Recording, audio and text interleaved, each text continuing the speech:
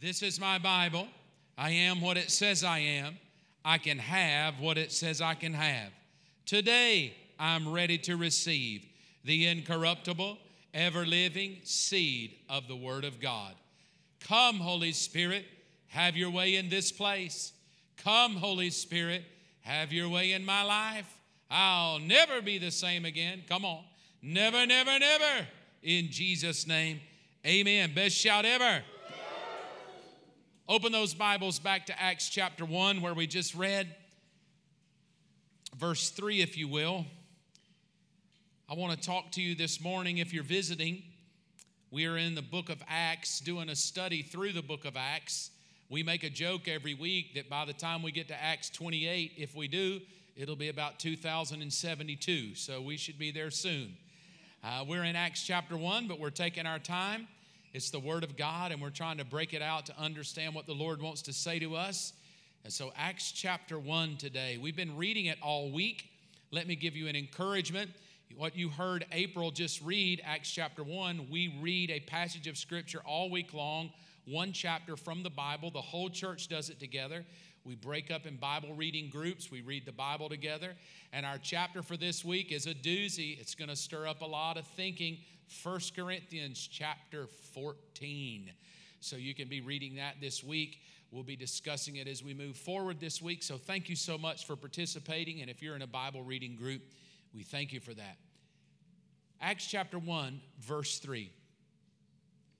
During the 40 days after he suffered and died, he appeared to the apostles from time to time and proved to them in many ways that he actually was alive, and he talked to them about the kingdom of God. For the next several weeks, until we can kind of land the plane, I want to talk to you about what is the kingdom of God. What is this thing? For years, I've tried to define it and reading different verses and scriptures to try to understand what the kingdom of God is, to make it simple for me where I can understand it. And, I come with different, I think it means this and this.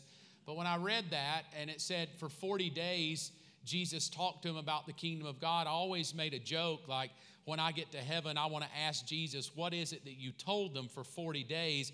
And not one dude wrote it down. It makes me, I don't know if Jesus told him, don't write this down, it's too important. I don't know if it's just men and not one man was thinking beyond the moment of maybe eating barbecue. I don't know. Now that they're free and they're no longer under the Old Testament, we can finally eat bacon. I don't know. But I don't know what he talked to him about, and I often wonder, somebody even asked me, what would you ask Jesus when you get to heaven? And I said, that's easy. I want to know what he told him for those 40 days. And but I want to try to take a few weeks anyway and give you my take on it from what I've worked out personally and how it affects my personal life, which will be my marriage, my children, and on through how I live my life, is to understand this thing called the kingdom of God. It must have been so important that Jesus took over a month to talk about it. And so when I, this week was thinking about it, I'm like, okay, well, what does it really mean? I just kind of felt it resonated in my heart. And what resonated in my heart was that the book of Acts is the definition of the kingdom of God. In those chapters, the next 28 chapters coming, we're going to have what the kingdom of God is. It is the outworking of the presence of God on our planet so that people come into the knowledge of God, and it happens through me and you. So that's what I want to talk about today. But I want to do it in a way to help you understand what has to shift in your head for you to see the kingdom of God come to pass in your life. You remember the scripture prayer that Josh led us in during communion. Our Father who art in heaven, hallowed be thy name. Your kingdom come, your will be done in earth as it is in heaven. So even Jesus' prayer made the assumption that the kingdom of God was to work in my life on this planet. And then that brings me to the question, you've heard me say it before in some of my frustrations about figuring out God, Jesus, this whole thing we talk about. We're often told that Jesus is the only way. There is no other way. He is the way. He's the hope. He's the life. He's the peace. We sang about that today. He's the joy. He's our peace. But then it makes us ask this question, if we're just being honest and we're not afraid to ask it. If he's all that we say he is, then why are there so many discrepancies of what he is? Like if I say he's healing, why are there so many sick people? If I say he's peace, then why are there so many anxious people? If I say he's joy, why are there so many miserable people who claim to know him, who claim to love him, who know the stories about him, but it seems evident that what we hear about the kingdom versus what I experience in my personal life about the kingdom sometimes are just such a discrepancy, we can scratch our head and go, I don't even know if God's real. I mean, I do know he's real, but oh man, I do wonder sometimes. I wonder if it works. I wonder if prayer works. They tell me, you know, you've heard me say that before, that I'm always trying to figure it out. That's my nature. I'm sorry, and I apologize ahead of time. We were talking yesterday in the men's group about disappointment and the disciples being on the hillside and Jesus disappearing and how disappointing that must have been. Like this is the biggest crowning moment, and all of a sudden, he just leaves, and you're like, oh, where did he go? I guess he'll come back soon. And we were talking about disappointment. And one of my personality traits is I like things to work.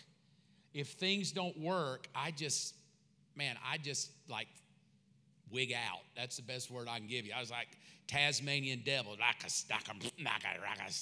When things don't work. When it's supposed to do 1, 2, 3 and it doesn't do 1, 2, 3, I just get irritated. Whether that's cruise control in my car, air conditioning, whether the dog needs to go out and pee, but he won't. He just pees and then stands at the door. I'm like, oh, you're supposed to go to the door and then go to the bath. I like things to work. So when it comes to the kingdom of God, that personality in me that likes it to work, I like it to be the same with God. I like it to work for me. When I pray, I want my prayers answered. When I give, I want it to come back.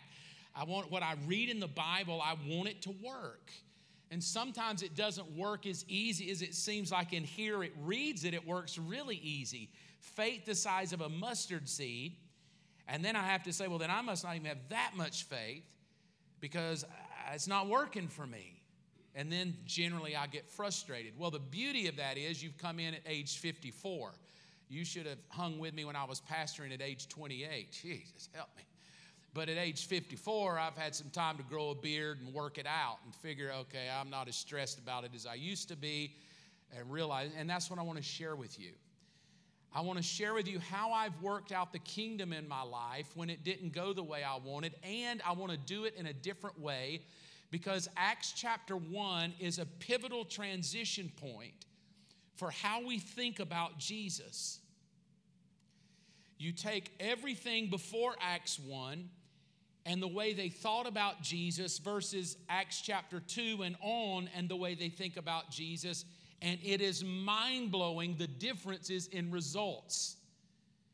In the Gospels, pre-resurrected Jesus, pre-gospel, pre-Acts 1 and the gospel message of Jesus, you have guys that are arguing about where they're going to sit, who's in charge, trying to figure out the kingdom, chopping people's ears off, nervous about stuff. But then you get to Acts chapter 2, and it's like they got a B-12 shot from heaven. It's like, thank God they're beating me up because this is worthy to be beaten. Thank God they're going to chop my head off and saw me in two. I count it an honor. You know, it's just like, I don't even get that. So there's something that happened in Acts 1 that shifted it to the point of 2,000 to 3,000 people getting saved in one day, and then 5,000 more in the next week. We've said that before. What would happen in this building if 8,000 people showed up next week? We wouldn't have church in here. We would have church outside with a bullhorn. We just had, hey, back here in the back. You know, that's the best way we could do it. So what shifts? Well, I believe, this is my opinion, I believe that Judas Iscariot's life is the pivot point of shifting how you think about Jesus. Until Judas Iscariot and his mentality is out of the way, we will never see the kingdom come like it needs to come. Otherwise, in Acts 1, why not just leave the turncoat out? Why do I have to put him in the story? We already know what he did. leave him out. He did us all dirty. And then he finds himself in Acts 1 in this very pivotal book about the Holy Spirit's acts. And now I got to deal with Judas. And you heard when April was reading it, she's like, ugh. You know, his whole body explodes. The story goes he hung himself on a hillside, but because of Jewish tradition, nobody wanted to touch a dead body because you would be unclean. So he hung there so long that his body decayed, and like any decay in a hot sun, he swole up. And when he swole up, his insides just bust out. His head fell off. He fell to the ground and bust open. Don't you love that story? That's a great testimony of a disciple of Jesus. So the question becomes, he is in this story, and then they say something. We have to choose a replacement. Watch, this is important. We cannot move forward with the kingdom until we settle this Judas Iscariot issue. He's dead and gone, but we still got to pick somebody to take his place. Because we can't move the kingdom forward until we fix this thing that Judas Iscariot did that has to be remedied, so now we can move in Acts 2 and see the Holy Spirit do what he wants to do. So Judas Iscariot, to understand what is that mentality that has to shift, what is that thing that has to die, turn to Matthew 26.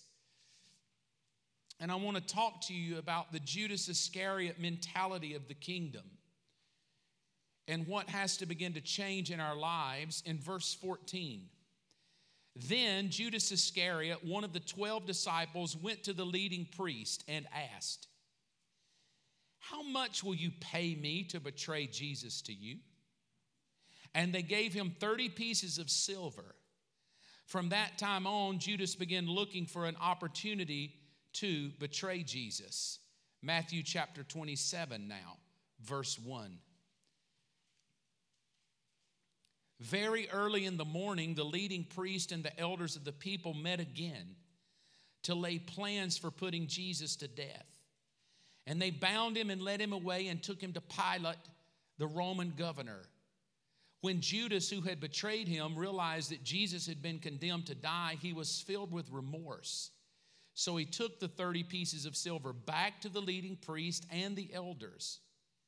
"I have sinned," he declared, "for I have betrayed an innocent man." "What do we care?" they retorted. "That's your problem." And Judas threw the silver coins down in the temple and went out and hanged himself. The leading priest picked up the coins. "It wouldn't be right to put this money in the temple treasury," they said, "since it was payment for murder."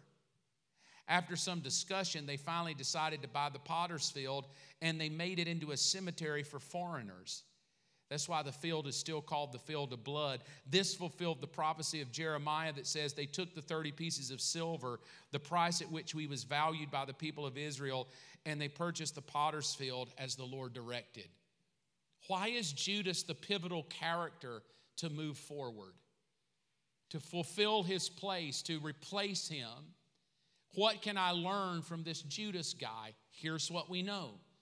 He walks 3 years with Jesus. He hears every message, every sermon. To be an apostle, according to what we read in Acts 1, you had to have been with Jesus from baptism on. You had to know about him. So what we can assume about Judas, since he was one of the 12, Iscariot, he was with Jesus the whole time. He didn't linger in one weekend and say, "I think I might follow you." He was there the whole time. He heard every message. He saw every miracle. He was part of everything he did. He took communion with Jesus. He ate the bread. He drank the wine with Jesus. He was there. But what we know about him is even though he participated in everything else, he never could bring himself to end with a good testimony. Even though he was there, the kingdom never came about in his life. Even though he heard what he needed to hear, the kingdom never came about in his life. Even though he saw the miracles, the kingdom never came about in his life. And here's what happens. 3 years of following the Lord, and his end result is a cemetery. That's all that's left of it. Everything you've done is nothing but a field of death. And as I pondered that this week, it reminds me a lot of Christianity today. that we just have performed in a place that the end result is just a cemetery. There is no life. Sometimes it's even hard to tell the difference between a church service and a funeral service. We dress up for both. A preacher preaches both. We just have faster music in one and sad music in the other one. We walk out the door, we're the same. We take our clothes off. We paid our homage to a dead person. I don't know if you've ever been to a funeral. I'm assuming you have. But we lay them out. We talk about how awesome they are, how incredible they are. And then we say something about Uncle so-and-so. And then everybody comes up and pays homage. And then we go out the door, take our tie off, and go, well, I'm going to miss him when he goes. I think that's a lot of church. We show up, we talk about a dead guy that's alive, we lay him out in front of everybody, we ask you to parade in front of him and talk about how wonderful he is, we sing a few songs, we send you out the door, and off we go, but it never changes life. Let's just be honest with each other. If Jesus is the hope, if Jesus is the joy, if Jesus is alive, if Jesus is the healer, then why are we sick? Why are we depressed? Why is there no joy? Why is my marriage broken? Why am I still addicted? If we say he's all of this stuff, either he is the stuff or he's not the stuff. But doesn't it make you go, for telling everybody he's the only way, he's all of this, then why the discrepancy? Why am I sitting here singing the songs, but all I see is death? Marriages are still broken. Everything. It's because, this is just my take, it's because the Christian mentality has never left the Judas Iscariot way of thinking. And the Judas Iscariot way of thinking about Jesus is you can know every story, see every miracle, know everything he did, watch him and be with him, rub shoulders with him, eat out at a campfire with him, eat some fish with him, watch all the good stuff, know everything, can talk to the best people about him. But at the end of the day, there's no life in you at all. There's no kingdom in you at all. Nothing is changing at all. And that's the story of Judas Iscariot. The story of Judas Iscariot is it ended in a funeral in a cemetery. So it makes me wonder, then what was his mentality? Why was he the only one of the 12 that hung himself? Were the others not as disappointed? Did the others not have reasons to be, kind of nervous? What about the 30 pieces of silver gave him so much regret? What about the money that he took? See, here's my take on Judas. I genuinely don't think he thought it would turn out the way it did. I think when he went to the priest and said, hey, what will you give me for him? And they're like, how about 30 pieces of silver? Dude, you're on. Hand it to me. All right, I'll meet you out here in the garden. The dude I kiss will be the guy I trade out. So he comes to the garden and he betrays him. And they know the story if you don't know the story, but the story is they lead him off and they take him away. And I'm just 100% convinced Judas is thinking, this is going to be a great weekend. I'm going to get to go on a cruise with my wife. I'm going to get to buy a new camel. I'm going to get some new straw on the top of my roof. I might even put down some tile on my dirt floor. Might even put a new hinge on the outside of my barn. I got 30 pieces of silver. And they lead him off and they go and they beat him and he's watching him being beat. And I guarantee you the whole time he's watching Jesus being beat, he's like, okay, anytime now. You work your magic like you've always done. Every time they tried to get you, you disappeared. You walked off a hillside. I mean, you got to help a brother out now. And I think about the 30th lash, I think he's probably jiggling his 30 pieces of coin going, okay, anytime now, you got to do what you've always done. Come on. Perform for us. Do what you've done. Work your magic. Walk on water. Do something. They're really hurting you here. It's hurting me. Jingle, jingle, jingle, jingle with his 30 pieces of silver in his pants. And then they beat the crown of thorns on his head. Oh, God. Ooh. Okay, I bet whatever he's going to do, this is going to be incredible. Come on, work your magic. Do what you did before. Disappear like you did that time. Do something. Cast the devil out. Work a miracle float. Come on, Jesus, perform for me. Come on, jingle, jingle, jingle. Then they hang him up on a cross. And I guarantee you from somewhere on a hillside, my opinion is he hears the thing, hey, if you can save anybody, save yourself. Don't you know he's probably up on the hillside, jingle, jingle. Yeah, come on, save yourself. This is the big chance. We can take over the world. And then Jesus dies. And suddenly he realizes that the opportunity in his pocket for Jesus to perform for him was nothing but a curse. And he runs back to the temple and he throws the money on the floor. He says, take it back. I don't want it. I should have never done that. I didn't know it was going to turn out that way. I had no idea. And they look at him like, dude, that's not our problem. That's your problem. I'm so sorry. And he goes out and hangs himself. The sad part of that is he never got to see the resurrected story. So Judas becomes the pivotal point. Judas becomes the money in the story because the pivotal point to understand what has to shift. It's not just the disciple because there's 12 of them. It's what was going on in his brain, and it's the money that was paid that's the pivotal point. Because the amount of money that's paid is the thing that has to shift in the way we think about Jesus. Exodus chapter 21. And I'll tell you what the money meant.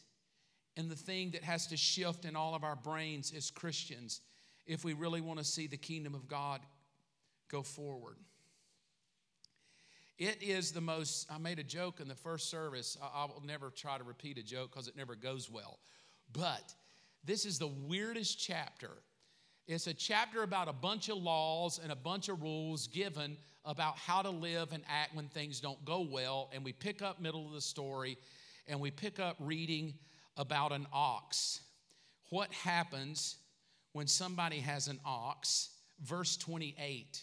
Praise God, this will probably apply to no one in the room because you don't own an ox. But if you do own an ox, please pay attention because it's a matter of life and death. All right, so if you have an ox and I don't know about it, you might want to slip out. That's all I can say. Verse 28. If an ox gores a man or a woman to death, the ox must be stoned, and its flesh may not be eaten. In such a case, however, the owner will not be held liable. But suppose the ox had a reputation for goring. In other words, there's a sign on your fence that says, caution, goring ox. You will be gored. So that's the kind of ox. It's probably got a demon. But suppose the ox had a reputation for goring and the owner had been informed but failed to keep it under control. If the ox then kills someone, it must be stoned and the owner must also be put to death. Gotta love the Bible. Your ox kills somebody, we kill you. That's why nobody bought oxes back then. They were very low as pets.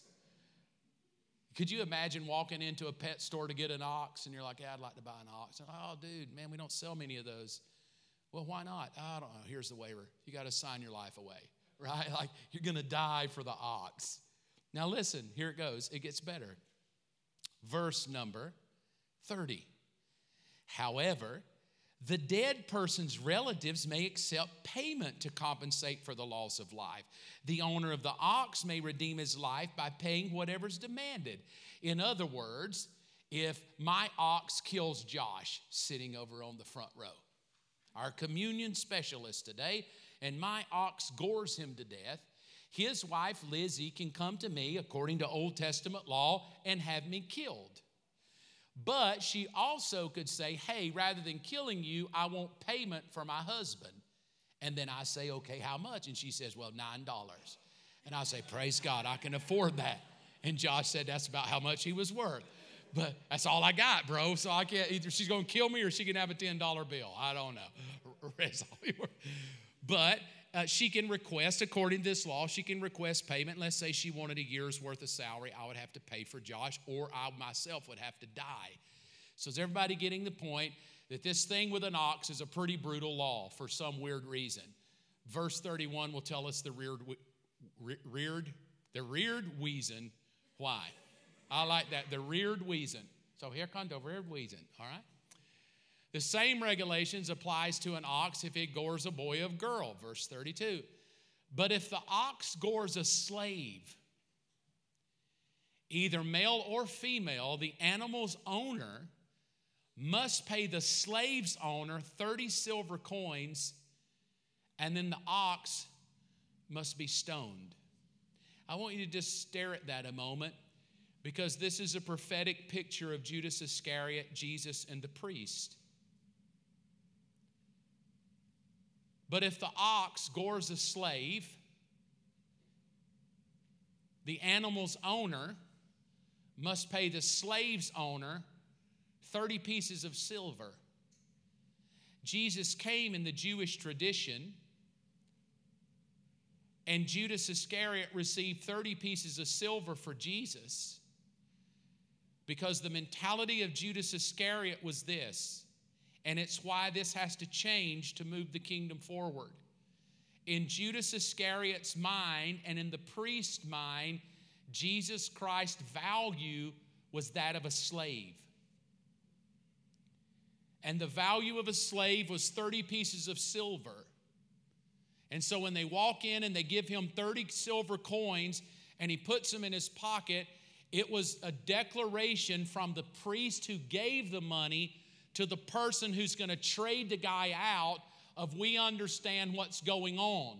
You are the owner of the slave you're about to trade out, and we're going to give you 30 pieces of silver to trade him out so we can gore him. That's what the plan is. To our mind, it's this 30 pieces of silver. Wow, yay, it must have been a good amount of money. To the Jewish mentality, to those that were brought up under the law, to those who knew the law of Moses, to trade someone out for 30 pieces of silver was to make a declarative statement. The person I'm trading out is not a king. He's not everything you say. In my mentality, he's nothing more than a slave. Even though I've walked with him, I've seen his miracles, I've watched his mojo, I've seen his power, I've heard him speak. He speaks with authority. The mentality of me is he's a slave. His value to me is no more valuable than that of a slave. Therefore, pay me the money and you can do what you want to do with him. I own him. That's where the money went. The money went to the owner of the slave. So though you and I just think Judas is trading him out for some pocket change, in the system of what's going on, it was about ownership. Judas Iscariot owns Jesus Christ. Judas Iscariot owns everything Jesus does. I am the slave owner. You do what I tell you to do. And he trades him out. And this mentality is still in the minds of a lot of Christians today. I want to put our graphic up that we have for the book of Acts. It is a mentality of performance. It is a mentality that says Jesus has to do everything for me. Come here, Josh. I'm going to borrow Josh. It's the mentality of a slave owner. I come to Jesus and I say, I receive you as my Lord and Savior. They told me to do so. I had to request you into my heart, and I had to say, be my Lord and Savior. And they told me that you would be my Lord and Savior for no cost at all. And so therefore I make him Lord. But the Judas Iscariot mentality calls him Lord. I've walked with him 3 years. Calls him Savior. I know what he did. Knows about all of his miracles. But my mentality is he is my slave. So I give him the butler option. I welcome him in my life and I say, this is Jesus, Lord and Savior. And I call him Lord and I call him Savior, but I still treat him like a slave. Hey, Jesus, I need you to go over here and help me hit every red light. Thank you so much. Come back when you've done so. Hey, Jesus, come here. I need you to do something. I need you to go over there and fix my wife. Thank you so much, Jesus. Hey, wait a minute, Jesus. Listen, I've got an interview tomorrow at work. And I really need the promotion. So I need you to go talk to him. Thank you. Just come back when you're done. Thank you. Oh, thank God for Jesus. Hey, Jesus, come here a minute. Listen, I've been having a headache and my sciatica is hurting. If you could do something about my sciatica, I would appreciate it. Thank you so much. Oh, and by the way, my kid is failing chemistry. If you could help my child with chemistry, I would appreciate it. Thank you, Jesus. You can go do all that for me now. Oh, wait a minute. Wait. Oh, I'm so sorry. Listen, I'm not going to be around for about the next 3 weeks. I got a lot going on. I'm busy, like crazy busy. Listen, I've got the app, so I'll still give some. But if I need you to be ready anytime I call you. Like, I'm going to be out of pocket. I got to fly places. I got stuff. My job is driving me crazy. But listen, if you could be there at a moment's notice, like I'll text you, I'll call you, and I just need you as soon as I text. I mean, I'm thinking about you, but as soon as I text, I need you to just come. I need you, man, I need you to be there. I'll be back in about 3 weeks in your house. Take care of your house. I'll be thinking about you while I'm gone. I appreciate you. Thank you so much. Oh, gosh, I almost forgot. Listen, we're really wanting to buy a house. If you could give us favor with that house, that would be an honor. Thank you so much, Jesus.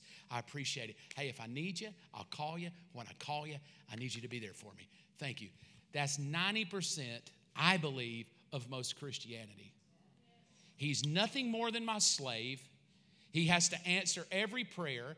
I keep him on a bell. I ring him when I need him. I text him when I want him. I call him when I'm falling apart. I want him to fix everything for me, answer the door, fix my back, fix my eyes, fix my kid, fix my car, help me, heal me, bless me, give me joy. Thank you, Jesus, my butler. Thank you, Jesus, my little slave that does everything I want. And by God, let me tell you, if you don't do what I want, hand me my napkin back because you're probably not God.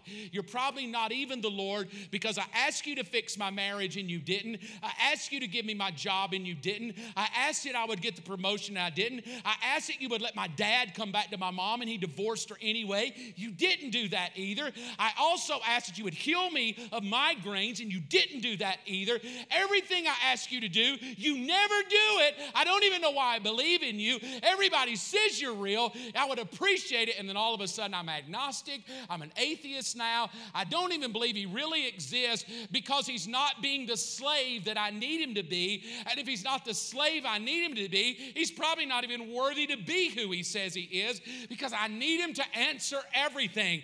I need him to get me when I ring the bell. I need him to answer me on the text. I need him to come every time I tell him to come. I need him to be here. And when you're not here, it proves you're not real. It proves you're nothing more than a figment of people's imagination and you're just religious. And that's the whole reason I just can't sell my soul to you because you did me wrong. I asked you to heal my mother and you didn't heal my mother. I asked you to help my kid and you didn't help my kid. And that is the most of the Judas Iscariot mentality. Walking around knowing the Easter stories, knowing all of the Bible verses, knowing all of the songs, but it's nothing more than a performance-based Jesus. All the stuff Jesus does for me, all the stuff he tap dances for me, he sings for me, he's at my beck and call. He does everything I ever ask him to do. And if he doesn't, I'm probably irritated, ticked off, and mad, and upset. He's probably not even there. He didn't come through when I needed him to come through. It's the performance mentality. I'm not talking about your performance.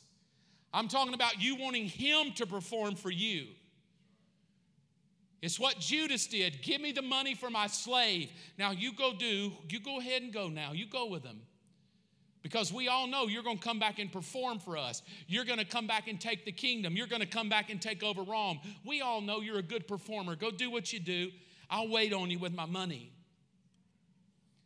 I can't tell you how many conversations I've had with people over 30 years of pastoring who are upset and mad at God because he didn't do everything they required of him to do. With money in their pocket, wanting him to be the slave. And maybe today it's why we don't see the power that we want to see. We don't see the life that we want to see, the joy that we want to see. Because as I'm in love with Jesus, I'm really just in love with the fact that he's a good divine butler. He came for free. Bless you. You didn't charge a thing. Thank God for grace. Love you, Jesus. Grace, free. But listen, I know you came free, but don't be cheap. I mean, help a brother. I gave 5 in the offering. I need to get 10 back. Help me. Preacher said, if I give whatever measure I get back, I gave 10, I need 20 back. Oh, you're good. Oh, I love you, I love you, I love you. That's every Sunday. And then I'll be back. Listen, statistics say if you come more than once a month, you're good. I'll see you next month. And then off I go. Monday, oh God, life's falling apart. Jesus, Jesus, Jesus, come help me. Mentality of a slave. But I want to teach you what shifts in Acts 1. Once we bury Judas on a hillside, once the intestines spill out, once we realize that Jesus isn't a slave, he's a Savior. Once I realize he doesn't work for me, he doesn't perform for me, and I bury that on a hillside and I put it in a cemetery and I go, I will never allow Jesus to be my slave. And now I turn and I start moving toward the kingdom and I start progressing. What is real kingdom? Real kingdom is he's not my slave. Real kingdom is he doesn't work for me. Real kingdom is he's worth more than what a slave could be worth. So you say, then what is he? He's the King of kings and the Lord of lords. He is a shepherd. He is a great I am. He is Jehovah Jireh. He is Jehovah Nisi. He's Jehovah Imkadesh. He is the all in all. Everything revolves in him, through him, and around him. He was before anything was, and he will be around before anything ever ends. He is the beginning and the end. He holds everything together. And I come to him not with a performance mentality, but I come to him with a presence mentality. I shift Judas. I die to Judas Iscariot. I say, no, he doesn't work for me. And I walk over and I say, God, forgive me. Forgive me because I've always wanted you to work for me. I've always wanted you to answer my prayers and tap dance for me and fix me and help me and heal me and bless me and do all of that stuff for me. Oh, Jesus, I repent. I take the cloth and I want to say, I'm here to be your slave. I'm here to serve you.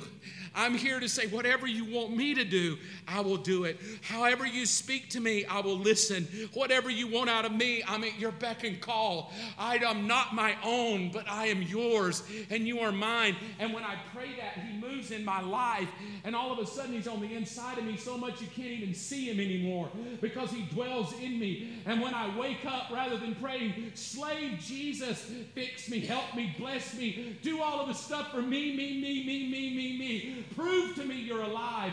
Rather than praying that, I wake up and I go, Jesus, my Lord, I'm your slave today. I am Mark Evans, and I'm on this planet to work for you. Tell me what you want me to do, and I'll do it. Show me where I'm to go, and I'll go. Ask me what you want me to do, and I'll do it. And then I wait and I listen. Go and give to the poor. Yes, Jesus, I'll do that. And I go and I begin to work for him. And then I come back and I say, Jesus, I did it. What else do you want me to do today? I'm yours. Talk to me, Jesus. What can I do? Be a witness to the lost. Okay, oh, God, I don't want to do that. All right.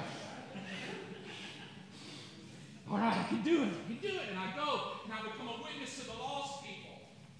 I wonder why we don't even witness anymore. I wonder why there's no miracles anymore. Because I want him to be my slave.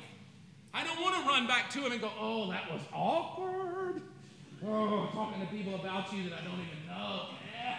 Oh, but I'm your slave. Tell me something else and I'll do it. Anything you want me to do for you, Jesus, I'll do it. Go tell your wife you're sorry. Oh, it's her fault. Oh, it's her fault. It's her fault. But I'll do it because I'm your slave. Honey, I'm so sorry. Please forgive me. I'm so, oh, God, I love you. Okay, Jesus, do you understand the difference? Thank you, Josh. Give Josh. They're still broken.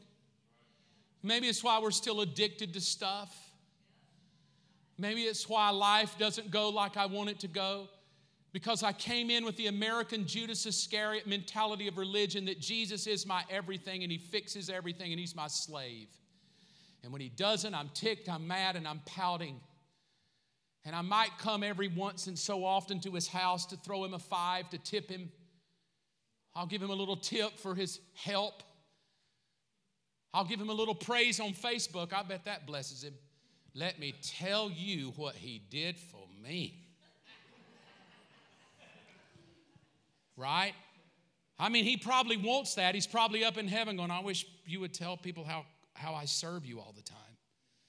I wish you would just get out there and tell everybody how I just gave you that new car. I love it when you tell everybody how I'm your slave, Mark. Tell everybody, hey, get out there and tell everybody how you got another $100 bill for me. Go ahead, that'll probably inspire more people to think I'm their slave too.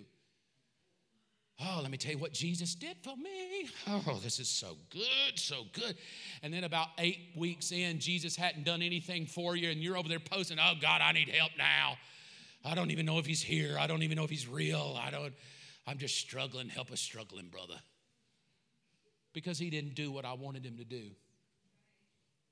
And I wonder how much life would change if I woke up and said, you never have to do another thing. You did all you needed to do on the cross. And now it's my part to do my part.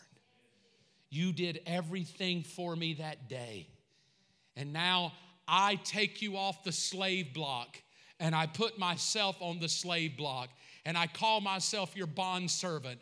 And I say that I am yours and I belong to you. And whatever you bid me to do, if you but say it, I shall do it. If it's awkward, I will do it. If it's out of my comfort zone, I will do it. If it doesn't sit well with me, I will do it. If it costs me more than I can afford, I will do it. If it makes me apologize, I will do it. Ask for forgiveness, I will do it. Whatever you want your slave Mark to do, I will do it. Tell me what to do, King Jesus. I think a lot of times we want him to keep doing it, and he's already done it all on the cross, and now he's just looking at you going, take me off the slave block and put yourself up there and watch what will happen when you start coming to me and letting me use you. Let me use your hands. Quit asking for my hand. Let me use your hands. Quit asking for my mouth. Let me use your mouth.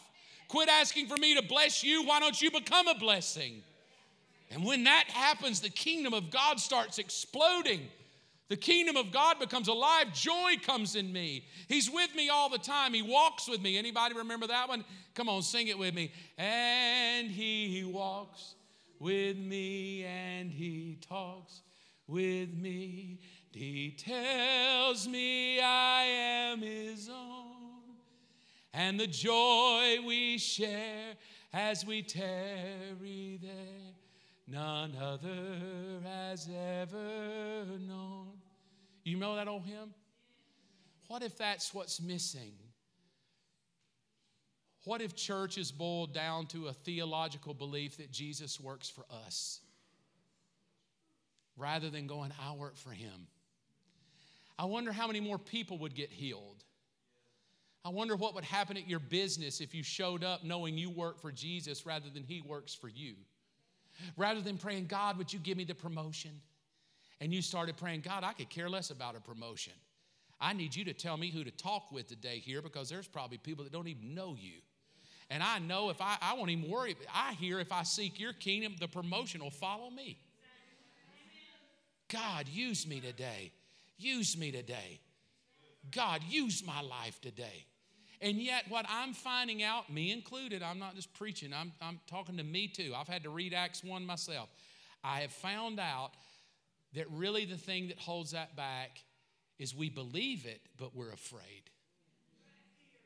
Because, oh man, that means I got to get out of my comfort zone. It means, well, don't you think he got out of his comfort zone a little bit?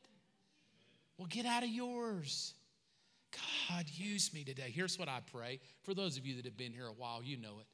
If you can use anything, Lord, you can use me. And if anyone comes across my path today that needs you, may I ever be so bold to lead them to you. Next week, we're going to continue talking about the kingdom coming to pass in your life. But if you don't die to this Judas Iscariot mentality, and you don't let the intestines spill out, would you find on the computer Galatians 2:20? Get ready to pull that up. If you don't let that spill out, and let all of that go and step into a new relationship of presence rather than performance. He's with me. He's in me. He talks with me. And I'm his servant. Galatians 2:20. This is what it says. I am crucified. My old self has been crucified with Christ. I love this line. It's no longer I who live, but Christ lives in me. So I live in this earthly body by trusting in the Son of God who loved me and gave himself for me. It's not you that's living, it's Christ living in you. That's the beauty of this thing. And that is the kingdom of God. The kingdom of God becoming a reality in your life is to stop and say, he doesn't work for me, I work for him. Lord, I love it. What would you have me do? You're going to find that in Acts 9 when Saul meets him. Lord, what would you have me do? Bow your heads and let me pray for you. Here's what I ask you to look in your heart today. Are you that person? I've been that person. I've given Jesus extra towels to serve me before. I've given him a litany of requests. Do this, fix this, help this, change this, rearrange this, talk to this person, do that. Hey, and come back and report in, Jesus, and let me know how you're doing out there representing me. I need you to go represent me really well. That's what I used to think about Christianity, that Jesus represented me. And then, just through life and trials and reading the Word and growing up, I finally took him off the slave block, and I thought, you know what? He doesn't serve me. I serve him. And it's a joy to serve the Lord. Now, Lord, what do you want Mark to do? Oh, and he does talk. He's spoken before and asked hard things of me. He's asked me to give away things that were really precious to me before. He's asked me to forgive some people that I probably wouldn't have forgiven if he hadn't asked me. He's asked me to do things out of my comfort zone, to pray for people, random strangers at times. But every time I take him at his word, and every time I say, God, if you can use anything, use me, and I let him do that, I experience the most great joy and the most fulfillment. Like my day ends better because I realized I have worked for God today. I didn't just work for myself. And he didn't just work for me. I worked for him and his kingdom.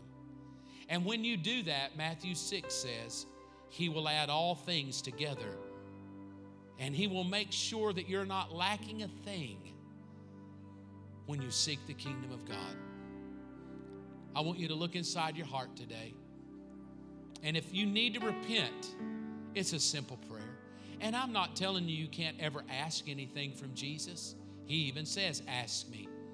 But it's a different kind of asking than him being a slave to you. But today, for this moment, does that mentality have to change in you? Are you frustrated that he's not tap dancing just right for you? He's not done everything you've wanted him to do at the right time? Well, why not this week you just wake up every day and say, like I say, Lord, I'm reporting for duty. If you can use anything, use me. And then at the end of the week, let's just see if your week went any better. Yeah, Mark, but what about my husband, my wife, my marriage, my job, my money, my kids? Okay, we're not denying that there's issues there. But what if you just woke up every day and said, Lord, I'm reporting for duty. Whatever you have me do, tell me. I'm yours today. And I guarantee you by the end of the week, you'll see things start shifting. Why? For seek first the kingdom of God and his righteousness, and all these things will be added unto you. There's no need to worry anymore. When you work for him, there's no need to worry. When he works for you, you'll be perpetually frustrated. And I thank you for that, Father. Now, if that's you, it's a simple fix. Lord Jesus, forgive me of treating you like a slave. Lord Jesus, forgive me of being upset when you didn't respond to every beck and call. Lord Jesus, come into my life today, and I'm here to serve you. And now, everybody pray this prayer after me. If you can use anything, Lord, you can use me. And if anyone today comes across my path that needs you, may I ever be so bold to lead them to you. I pray you pray that every day. Hey, I love you. I bless you. Chris, myself, Josh, we're here if you need any prayer. Please come up and let us pray for you. I bless you. Ladies, I'll be praying for you all week. It's going to be a great week. Come out expecting God to do some great things this weekend. I'll see you next Sunday as we continue talking about the kingdom. I hope that blessed you today. Have a great day. Be blessed. I'll keep you covered in prayer. We'll see you next week.